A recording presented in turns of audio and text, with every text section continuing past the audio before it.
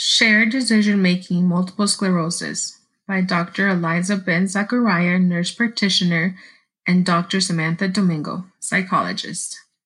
One of the many challenges with managing your health and wellness is that MS affects you in unique and personal ways. Combine this with an overwhelming amount of information and tips from your doctors, friends, family, and the internet, and you may find yourself in analysis paralysis. Making a decision becomes a daunting task. Shared decision-making, also known as SDM, can help you and your healthcare team make informed decisions.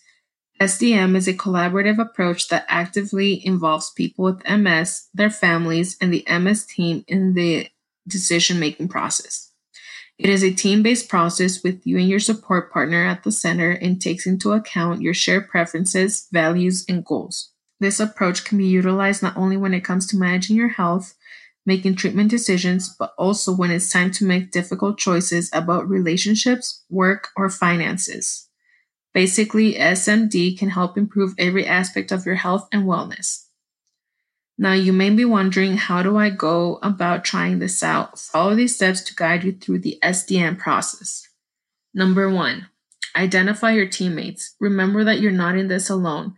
Write down the names of people in your support network. You may be involving your medical team, support partner, therapist, social worker, financial planner, etc.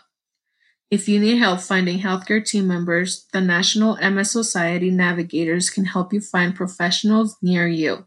Number 2, define the problem.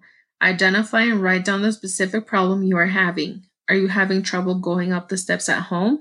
Are you experiencing fatigue so severe it is keeping you from getting chores or work done? What is the thing that you would like to find a solution for?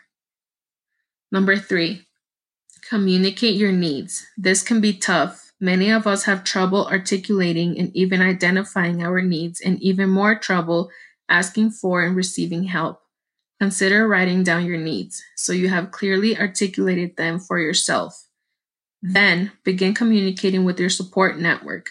Talking with your support network is an important aspect of staying positive and building resilience. None of us can do everything alone, MS or not.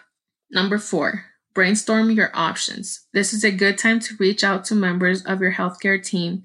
If you are having trouble with mobility and accessibility at home, you can refer to your list of team members and see who may be a beneficial partner on your healthcare team. Someone like an occupational therapist, an OT. Reaching out to your OT would be a good first step because they can provide professional recommendations tailored just for you. Number 5, evaluate your options. Once you have discussed your problem with various members of your support team, evaluate the pros and cons of each option. Notice if the option aligns with your values and goals, and discuss questions with your team. Number 6, make a decision. With your assessment in hand, you're ready to go forth and implement an action plan. The best part, you know that you have your entire team behind you every step of the way. Number 7, evaluate outcomes. This is an important step to SDM. If your plan of action did not give you the results you were looking for, go back to step 4 and 6 and continue to rely on the support of your team. Use a shared decision-making model can help you come to informed decisions that align with your values. Use these tips to make the most of your SDM process.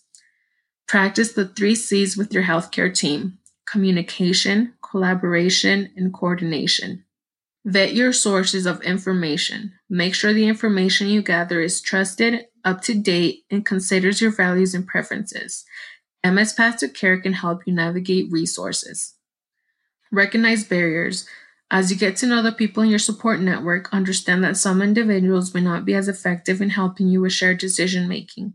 You may face barriers such as low level of education or health literacy, misunderstanding of the MS disease course and its implications, low confidence level or low self-efficacy, cultural and religious values and customs, language barriers. Use decision aids. A decision aid can help you articulate and communicate throughout the SDM process. Here are some decision aid style prompts. What is the decision to be made? What is the evidence that supports each option? What are the benefits of each option? What are the risks of each option? What are your values? What are your preferences? Decision aids can help you feel better informed and improve the quality of decisions. They are designed to complement rather than replace counseling from a health practitioner. There are many decision aids available on the internet, including this from the Multiple Sclerosis Trust. Attend MS educational programs and bring your support partner. By increasing your knowledge about MS, you and your support partner can be better informed and have a clear understanding of your own values and preferences. Can Do MS offers a wide variety of programs and resources, including practical tips on communication, emotional resilience, and symptom management. We also created MS Path to Care to help you guide through shared decision making.